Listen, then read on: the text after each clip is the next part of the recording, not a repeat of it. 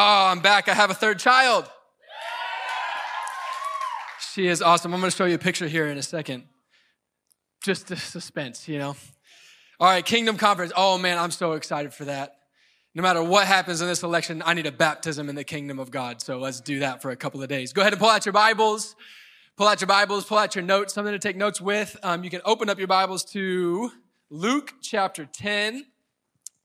Luke chapter 10. It is good to be back in church. Man, I was out the last couple of weeks. Anybody thankful for Father Steve preaching the last few weeks? I didn't listen to all of it, but I heard it was awesome. Somebody told me the third week was the best, so I'll make sure he knows the first 2 weeks he needs to work on that a little bit. Sam said that. No, I'm kidding. Sam didn't say that. Luke chapter 10 is where we're going to be this morning. So first order of business, ladies and gentlemen, may I introduce to you for the very first time, Esme Faith Zanako. Yes! She is 11 days old right now, and that's my favorite picture of her at this point. Just passed out, arms out. That's how we all need to be going through 2020 right now. So she's discipling all of us right now. And that's Rose and Smith. If you haven't met them, they're awesome. Heather's amazing. She's doing great. Everybody's home and healthy and happy, not necessarily well rested, but happy and healthy. So we'll take those two things. Amen. She's adorable. I love my kids. Does anybody love your own kids? That's good. That's good. Anybody love my kids? Yeah, that's a good answer. I love my kids. They're wild. If you know them, they are wild. Like sometimes in public, they're extra ridiculous. Have you noticed how your kids know how to just pull out extra ridiculous once you get out in public around other people? Sometimes when I can't get control of them, you know, because I can't all the time. I mean, they're pastors' kids. They're perfect. They never act up. But hypothetically, if they were to ever act up in public, sometimes I say this loud enough just to make sure everybody around me hears. I say, hey, when we drop you back off at your parents' house, we're going to make sure they know how you're acting right now. And they're always like, what? I'm like, don't worry about it. Just get in line, you know? But I love being a dad. I love it. I'm learning a lot being a dad. I knew I was going to learn a lot, but I'm learning a lot being a dad. Rose is 6.5. Smith is about to turn 4. Obviously, Esme's brand new. So I'm very new to the dad thing still, but I'm learning a lot so far. One of the biggest lessons that I'm learning, and maybe if you're a parent, you can back me up on this, but one of the biggest lessons I'm learning in parenting is it's wise to pick your battles. You got to pick your battles sometimes, right? Like you can't fight them all the time. With Rose, when it was just Rose, when she became a toddler and she was kind of the only one running around, I never backed down from a fight with the toddler. And if you know me, that's kind of like my personality. I'm like just kind of down for it. Like, sorry, but I'm not sorry, no. But when Rose was a toddler, it was like everything. It was like, oh, you want to fight about that? Let's fight about that. So, you know, it was like every little argument, every little fight with her was worth fighting in my mind. And because it was worth fighting because every one of those things was an opportunity to establish my dominance as the father of the house, right? And establish that I am right, I am wise, you need to do what I say. It's worth it. It was worthwhile in the beginning to demonstrate how I'm right about everything, just so you know. By the time Smith came up and there was 2 of them as toddlers, it became a little bit logistically more difficult to pick every fight, which started to help me learn that maybe not every fight is actually worthwhile. Maybe you don't need to take every opportunity to establish dominance in the house. So, I know some of you are looking at me like, wow, I can't believe I don't come to this church anymore, actually. This is it.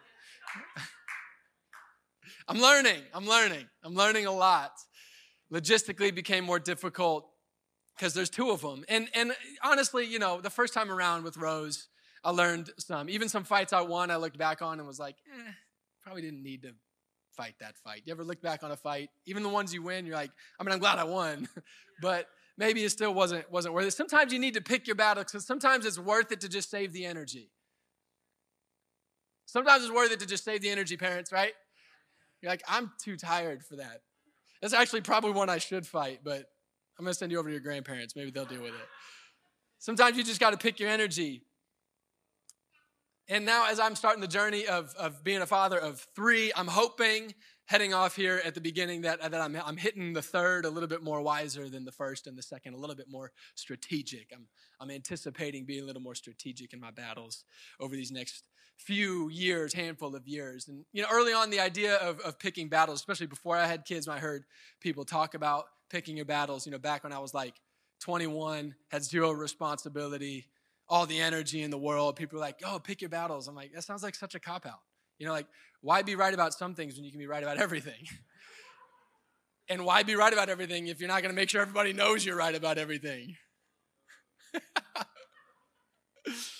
But now that I'm 31 and I've got 3 kids, I'm getting close to being a full-grown adult now, according to most of society.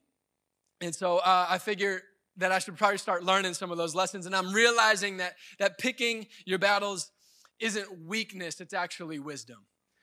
It's not weakness, it's wisdom. I used to think it was weakness, but picking your battles isn't weakness, it's wisdom. Because what I'm beginning to learn is that winning the most fights in your life doesn't mean anything if you lose the most important fights of your life. And that's what I want to preach to you about this morning.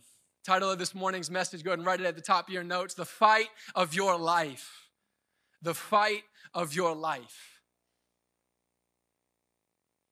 Winning the most fights in your life doesn't mean anything if you lose the most important fight of your life. The fight of your life. There's a lot to fight about in life right now. There's a lot to fight about. Who to vote for, what side of an issue to be on, fight about should we be wearing masks or not, fight about racism, where is it, what is it, who's racist, who isn't, what does it look like? There's a lot to fight about right now. And then, that's not even inside my own house. Then we got to fight about, is it bedtime or not? Do I need to eat my dinner or not? There's just so many things to fight about. So many things to fight about. I'm learning that the more people I talk to, it's the more news I watch, the more I learn there is to fight about. Do we hope Trump dies or not? Are we going to fight about that? We're honest in this church. You had that conversation outside the church, so we might as well have it inside the church, right? Are we supposed to be excited or not? Or I don't know how this is supposed to go. But the more news I watch, the more it seems I'm supposed to be fighting people about. But the more people I talk to, the more I'm realizing that most of us don't really want to fight about all this stuff. I'm getting yelled at a lot about how I should be fighting, but most of us were like, I don't need to fight about this. See, we're all kind of caught in the middle of so much. It seems like kind of the loudest 15% of either extreme on anything is the loudest one. The people all the way over here about a thing, they're shouting, and we're going to fight. And then the loudest 15% on the way over here, they're like, let's fight. And the other 70% of us are kind of in the middle, I have some thoughts. I have some opinions that I actually might hold really strongly. I would actually love to have a conversation about some of this stuff, but we don't have to fight about it. I care, and I think I want to make some things better, and I think I have something to contribute, but it doesn't mean I need to fight about it. Sometimes it seems like the biggest fight I'm fighting every day is to not get in a fight with everybody else around me. You say one thing, it's oh shoot, did I just start something? I did not mean to. So much to fight about. So much to fight about. I just realized I forgot to read the Bible part, so we're going to do that now. Luke chapter 10. If you're there, say I'm there. I've been out for 3 weeks. It's I'm a rookie all over again,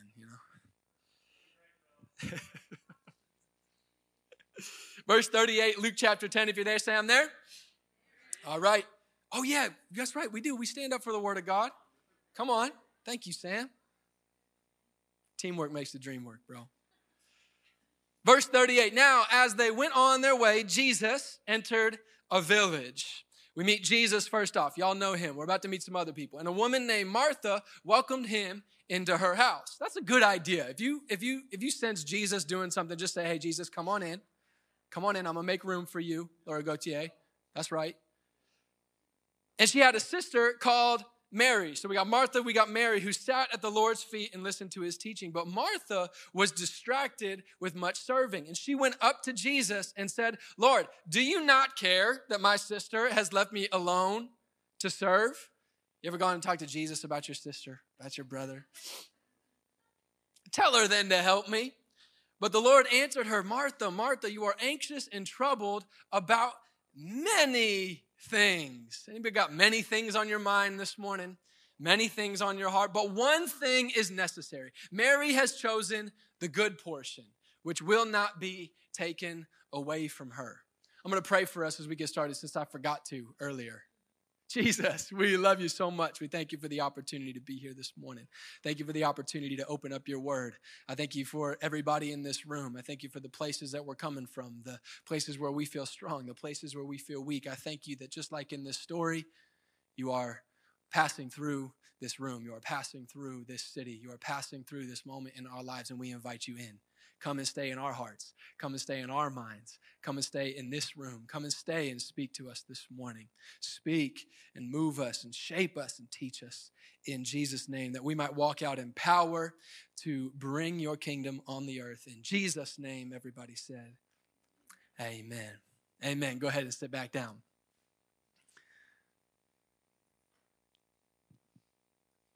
Many things, so many things to fight about.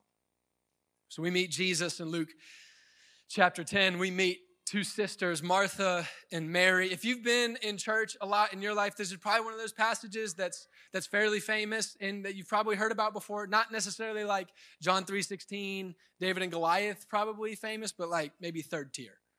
I don't know what second tier would be, but we'll call it third tier. You probably heard this before, these few verses.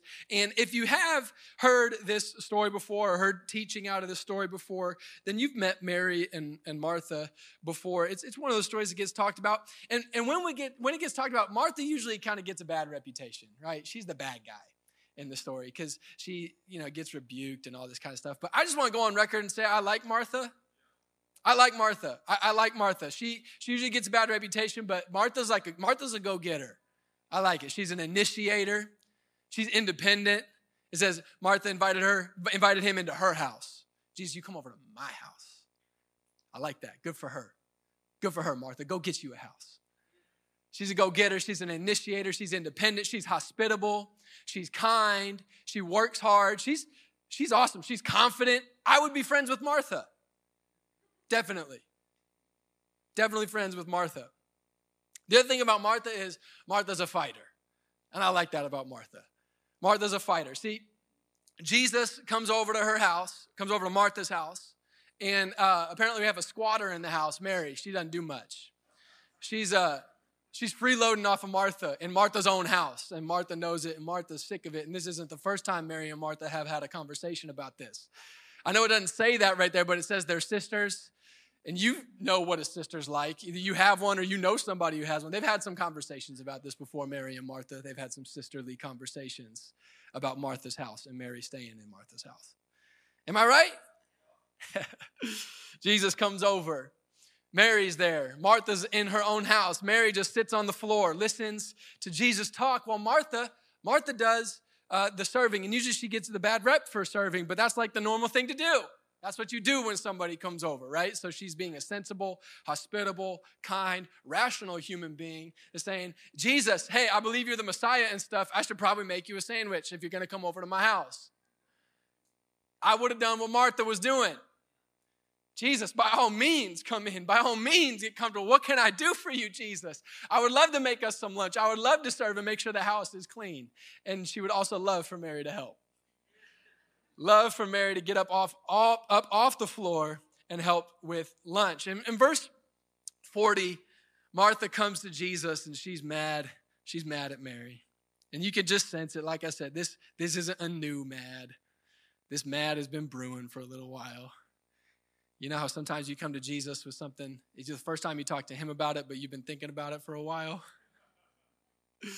Verse 40, that's what's going on here in verse 40. Martha was distracted with much serving, and she went up to Jesus and she said, Lord, do you not care that my sister has left me to serve alone?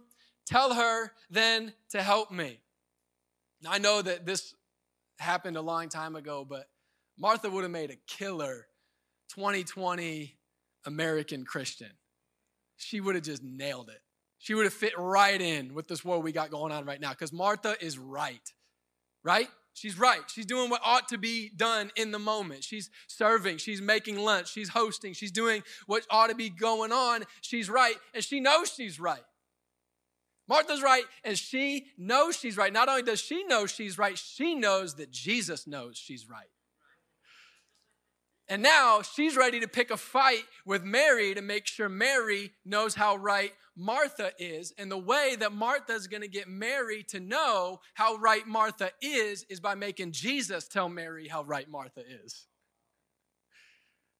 I like Martha. I like Martha. Martha appeals to Jesus. She doesn't even let him answer the question. Martha, Lord, don't you care that I'm being left alone to serve? Tell her to get up.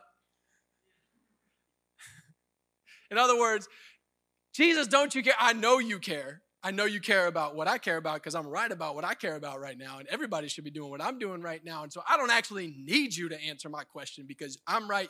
You know I'm right. And I know you know I'm right. So let's just tell her to get in line. Classic.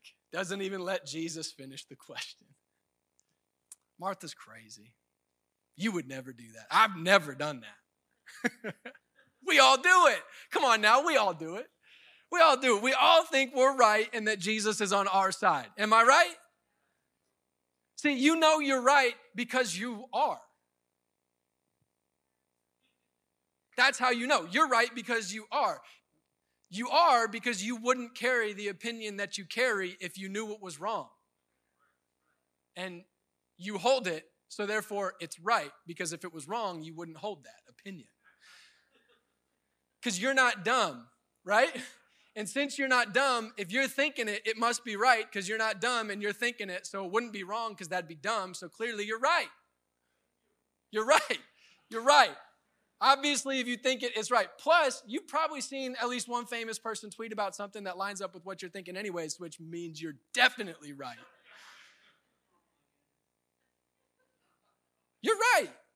Hey, if you take nothing else from church this morning, you're right. You're right. You're right. I'm right. We're right.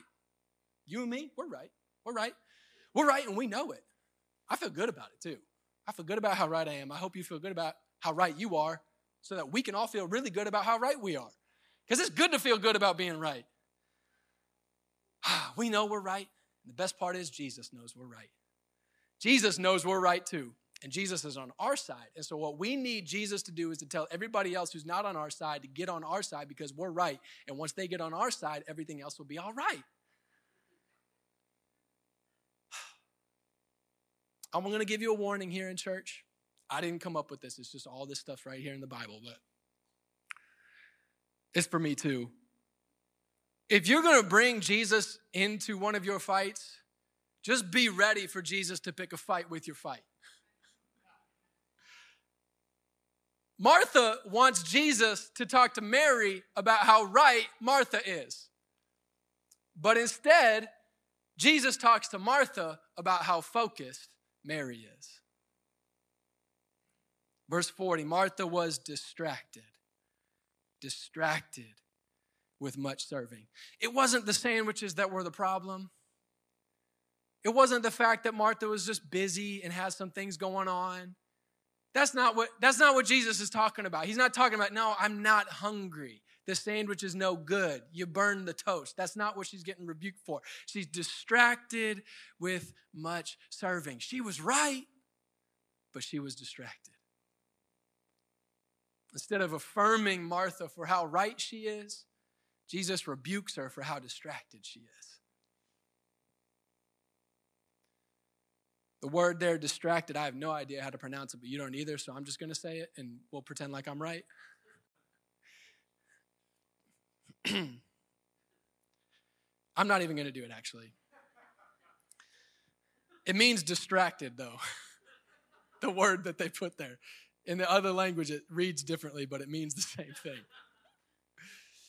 And it means distracted. It's actually also, as a word, it's kind of like a metaphor. The word in itself carries a metaphor of like being dragged around.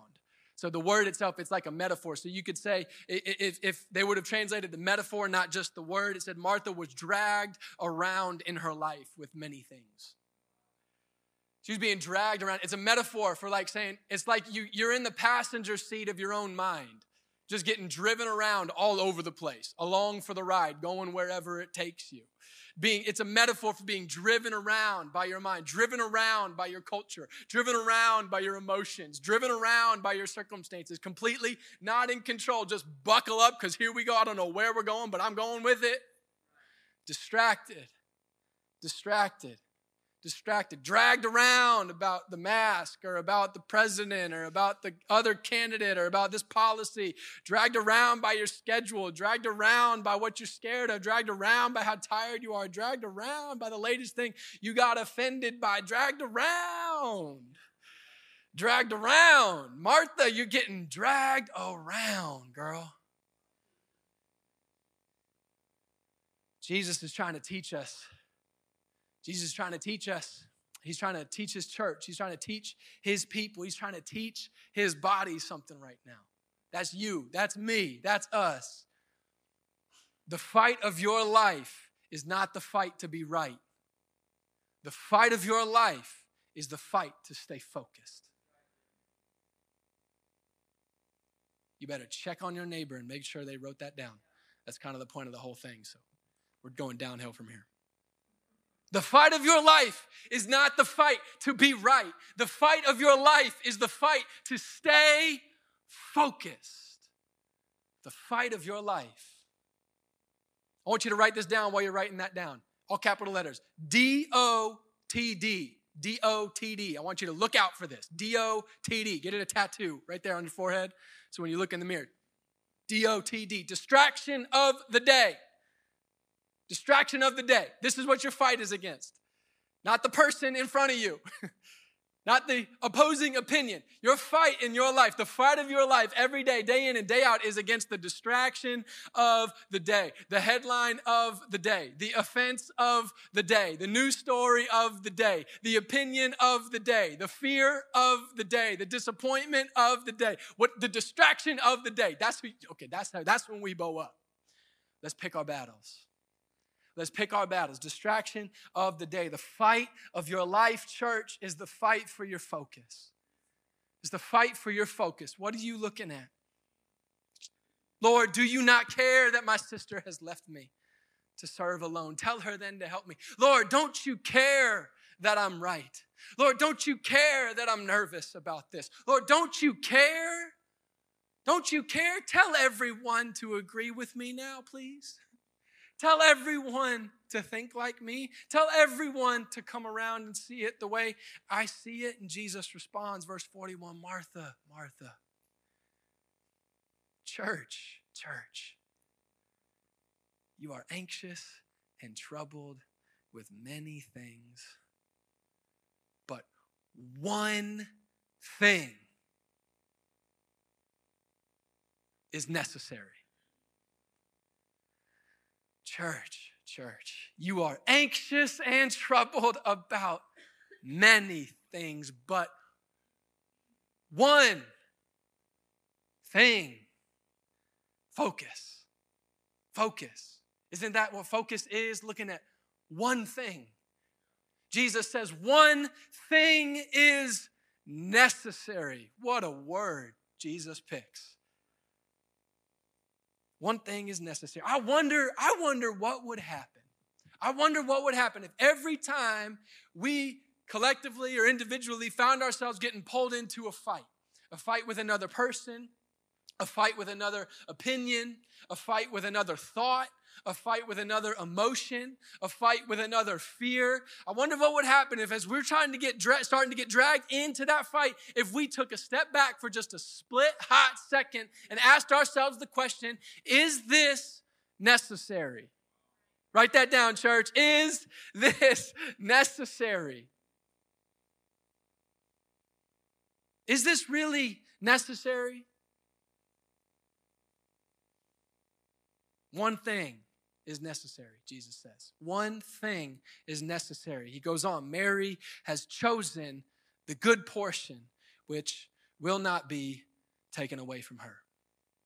One thing is necessary. Mary has chosen. She picked She picked her battle. She made a choice. Mary has chosen. Focus is a choice, church. Focus is a choice. Focus is a choice. Focus is a choice. Mary has chosen. Focus is a choice. I wish it was an event that would just happen to me. Just waiting to get focused. One of these days it's going to come slap me upside the head and I'm going to get focused. I wish it was an event that would happen to me. I wish focus was a government policy that somebody could just put in place for me. I wish it was. I wish somebody would legislate focus in my life. Make it against the law. Come on. I wish it was. I wish it was a miracle I could pray for. Lay hands on myself. Jesus, make me focused. Do that stuff you do and just miracleize me. I wish it was a miracle, but focus is a choice, church. Focus is a choice, and it's your choice. Your choice. Nobody else can make it for you. And the best part about that is you don't have to wait on anybody else to make that choice. See, on the surface, I wish it was an event. I wish it was a legislation. I wish it was a miracle because then somebody else could just take care of it for me. But the flip side, the good side of it being my choice is I don't need to wait on an event to happen to me. I don't need to wait on the government to do any one more thing. I don't need Jesus to raise from the dead again. I just get to make that choice. Right here, right now, me, without you, I'm choosing focus. I sure wish we would go be focused together, but even if you don't, I'm making my choice. It's a choice. You've got the power to make that choice. You've got the ability to make that choice. It's your choice. It's your choice. Jesus says it right there. Mary has chosen. Have you chosen? Have you chosen? Have you made your choice? Or are we just coasting? Are we just taking it as it goes? Are we just taking one hit at a time, just passenger seat? Whoa, flowing down the rapids. I hope I'll land on a focused rock one of these days. You can choose, church. Let's choose focus. Let's choose focus. Let's win this fight. Mary has chosen the good portion, and it will not be taken from her. It will not be taken from her. See, I think we read that soft because Jesus talked about Mary, and Mary's like so dainty and like just sits and listens, and good for Mary, and it will not be taken from her. This is the King of Kings, the Lord of Lords. He has all power and authority and dominion in heaven and on earth and under the earth, and he said it will not be taken from her. Your choice will not be taken from you. I'm trying to encourage you that you're guarded right now by Jesus, that you're empowered right now by Jesus, that you are being fought for by Jesus right now. Okay. I'll build myself up in the Lord. It will not be taken from her. It will not be taken from her. I was thinking about this. I felt like the Lord brought some light to something I would like to submit to you and throw out to us as we think about all the fights that we have to fight, all the fights we're trying to be dragged into, how we're trying to pick our fights. So I would like to submit to you that right now in our lives, the things we fight about, the fights we do choose, we don't fight because we're right. We fight because we're scared. That fight that you're picking, that you think you're picking it because you're so right, I want to encourage you to take a quick second. I could be wrong, but just ask yourself, am I fighting because I think I'm so right? Or am I actually fighting because I'm so scared? I was thinking about this. I was like, man, Democrats and Republicans don't hate each other because they're so passionate about being right. Listen to what everybody's saying. They're fighting because they're so scared. Listen to all the language. If so-and-so gets XYZ, they will take away your... Everything's about what somebody else is going to take away from you. Everybody's so scared about what the other side is going to take away from me.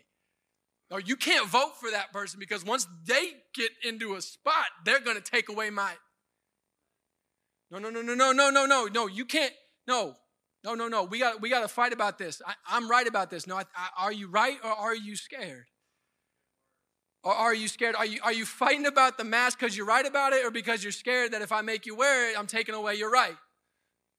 If I don't make somebody else wear it, Is it because you're right that you're upset? Or is it because if I don't make them wear it, they're going to take away your right to be healthy and comfortable and their right to make their own decision and this person's right to my health care and this things and all the I'm just scared. I would submit to us that that's why we're fighting. You're allowed to be mad at me for saying that because I'm mad at me for saying that. Because I feel so justified when I'm fighting because I'm right. But I want to ask us the question, are we fighting because we're right, or are we fighting because we're scared? We're scared of what somebody else is going to take away from us. See, we talk a lot about what Jesus did on the cross, and we should talk a lot about what Jesus did on the cross. But can we talk a little bit about what Jesus did not do on the cross? What Jesus did not do on the cross, Jesus did not fight for his rights. Jesus did not get offended over his discomfort. Jesus did not make sure his opinion was heard by all. He laid down his rights brick by brick. He laid down his comfort brick by brick. He laid down his opinions brick by brick, not to build a fortress to protect himself in, but to build a bridge for humanity to walk on. To build a bridge between humanity and God, to build a bridge between people and people. He laid himself down, not so that he could stand up strong, but so that he could be laid down for the sole purpose of being walked on. Bridges are there for one thing, to get walked on. If you want to be a bridge to peace in this world, if you want to be a bridge to reconciliation in this world, you're going to have to sell out to the fact that the road to reconciliation, the road to peace, it is paved with your rights. It is paved with your comfort. It is paved with your opinions so that people can walk on them, not because you are too weak to stand for what is right, but because you are so strong that you're staying focused on what is needed.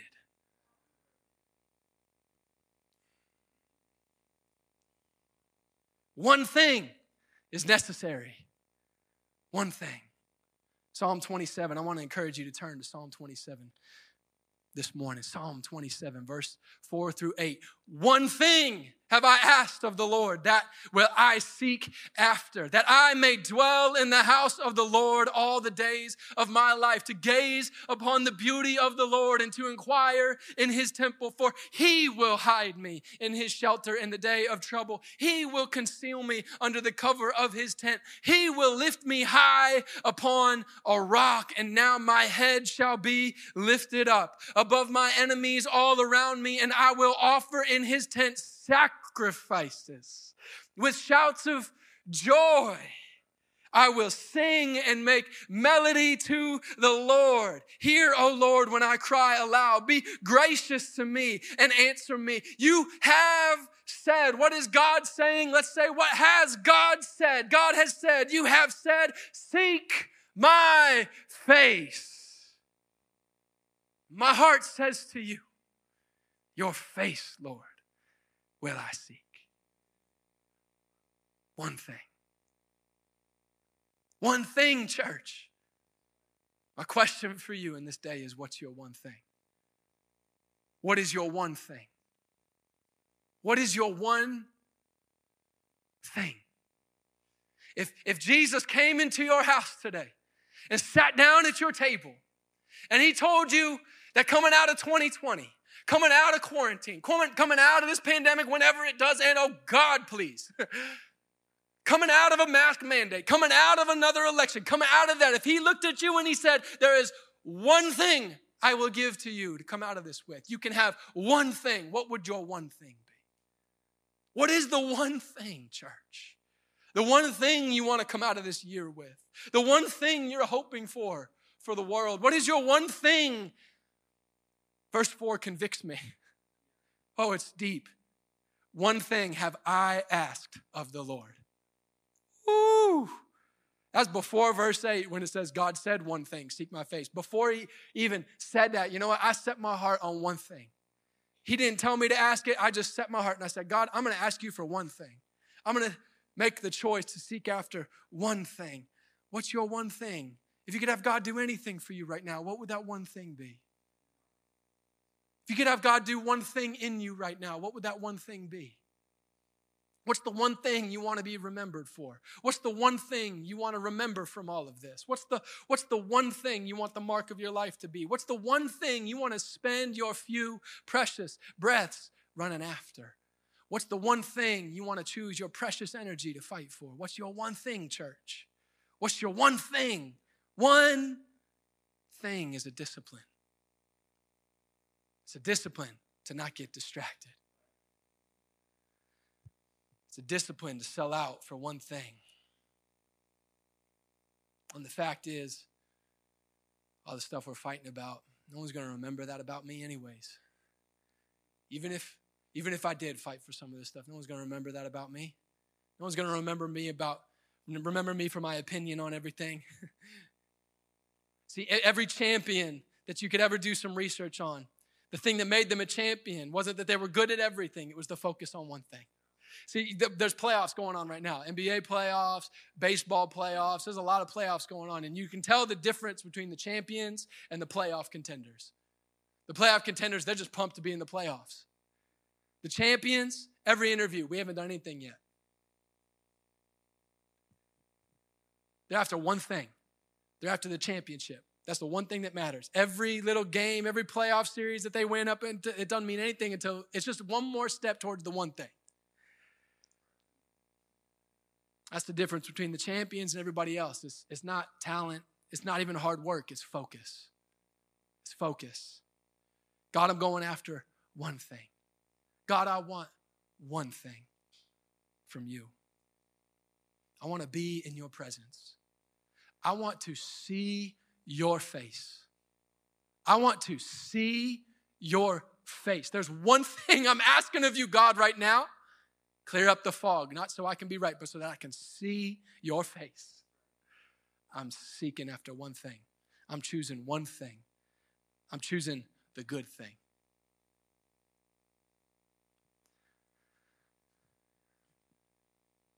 I know you can't find a candidate you're confident in. I can't either.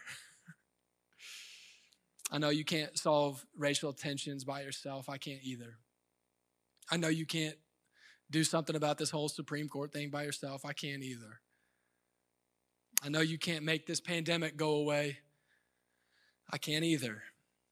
I know you can hardly manage outside of all that stuff, just the normal stuff you got going on this next week. I got an 11-day-old. I'm not sure I can either. I know you don't want to wear a mask at church. I don't either. Or anywhere else for that matter. And I say this is going to come off so rude and aggressive, but with all the grace in my heart, great. Now we're all on the same page. Can we move on now? Can we move on now to the one thing? Let's be a people that when we come together, it's not to complain about everything. It's to focus on one thing. We're going to be a people focused on one thing. We're going to be focused on one thing. I know it's like super offensive, but we are in the fight of our lives. This is a fight of your life, the fight for your focus. One thing. There is one thing God is asking of you right now. There's one thing God is asking of me right now. There's one thing. Seek my face. That doesn't sound like enough. That's kind of the point. Will we sell out for this? Will we go all out for this, church? Seek my face.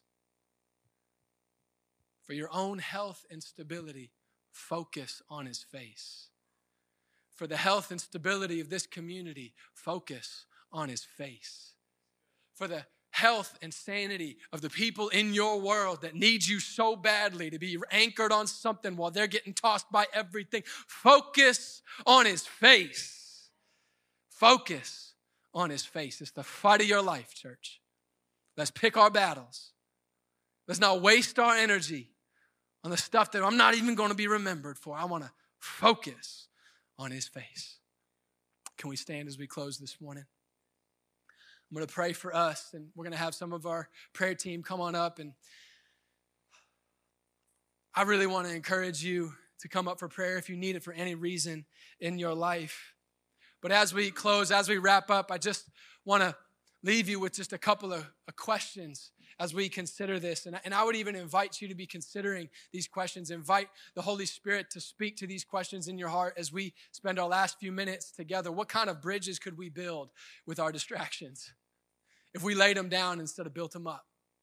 What kind of altars could we build if we laid down our distractions as a sacrifice of praise in this season? What could God do with us? What could God do with us in a country like this, in a city like this, in a moment like this, in a neighborhood like yours, in a workplace like yours, in a friend group like yours? What could God do with us if we were to win the fight for our focus? What could God do with you and me? What could God do with we if we win this fight for our focus? So I'm asking you, church, what are you distracted by? I love what Laura shared with us during Give and Take. Is there anything holding you back? And if there is, are you willing to let it down? She preached the whole sermon before I ever got up here. That's what we're here for this morning. What is it? Is there anything distracting you? That's the easy part. The hard part is, are you willing to lay it down? Will you lay it down? Will you lay it down, church? Will you win the fight to lay it down? Why don't you go ahead and just put your hands out in front of you, and we're just going to say, God, this is my posture of saying, come and speak to me, Holy Spirit. So God, come and highlight any distractions, highlight any fights we're fighting that are distracting us, God. We don't want to be distracted with many things. Make us a people who make the choice. Make the choice to focus on the one thing that is necessary. God, make us a one thing kind of people. Make us a one thing kind of person. Make us a one thing kind of city. This one thing, God, Holy Spirit, fill us up with power to win this fight as we lift up your name. And God, I'm asking right now that this place in this room right now, not this week, right here, right now, would become a fresh altar of praise where we would lay down fresh sacrifices. God, every single one of us, that we would lay our sacrifices on the altar, Lord, and that you would send the fire of God for the sake of the people around us. Would you come and burn us, Lord? Teach us in Jesus' name.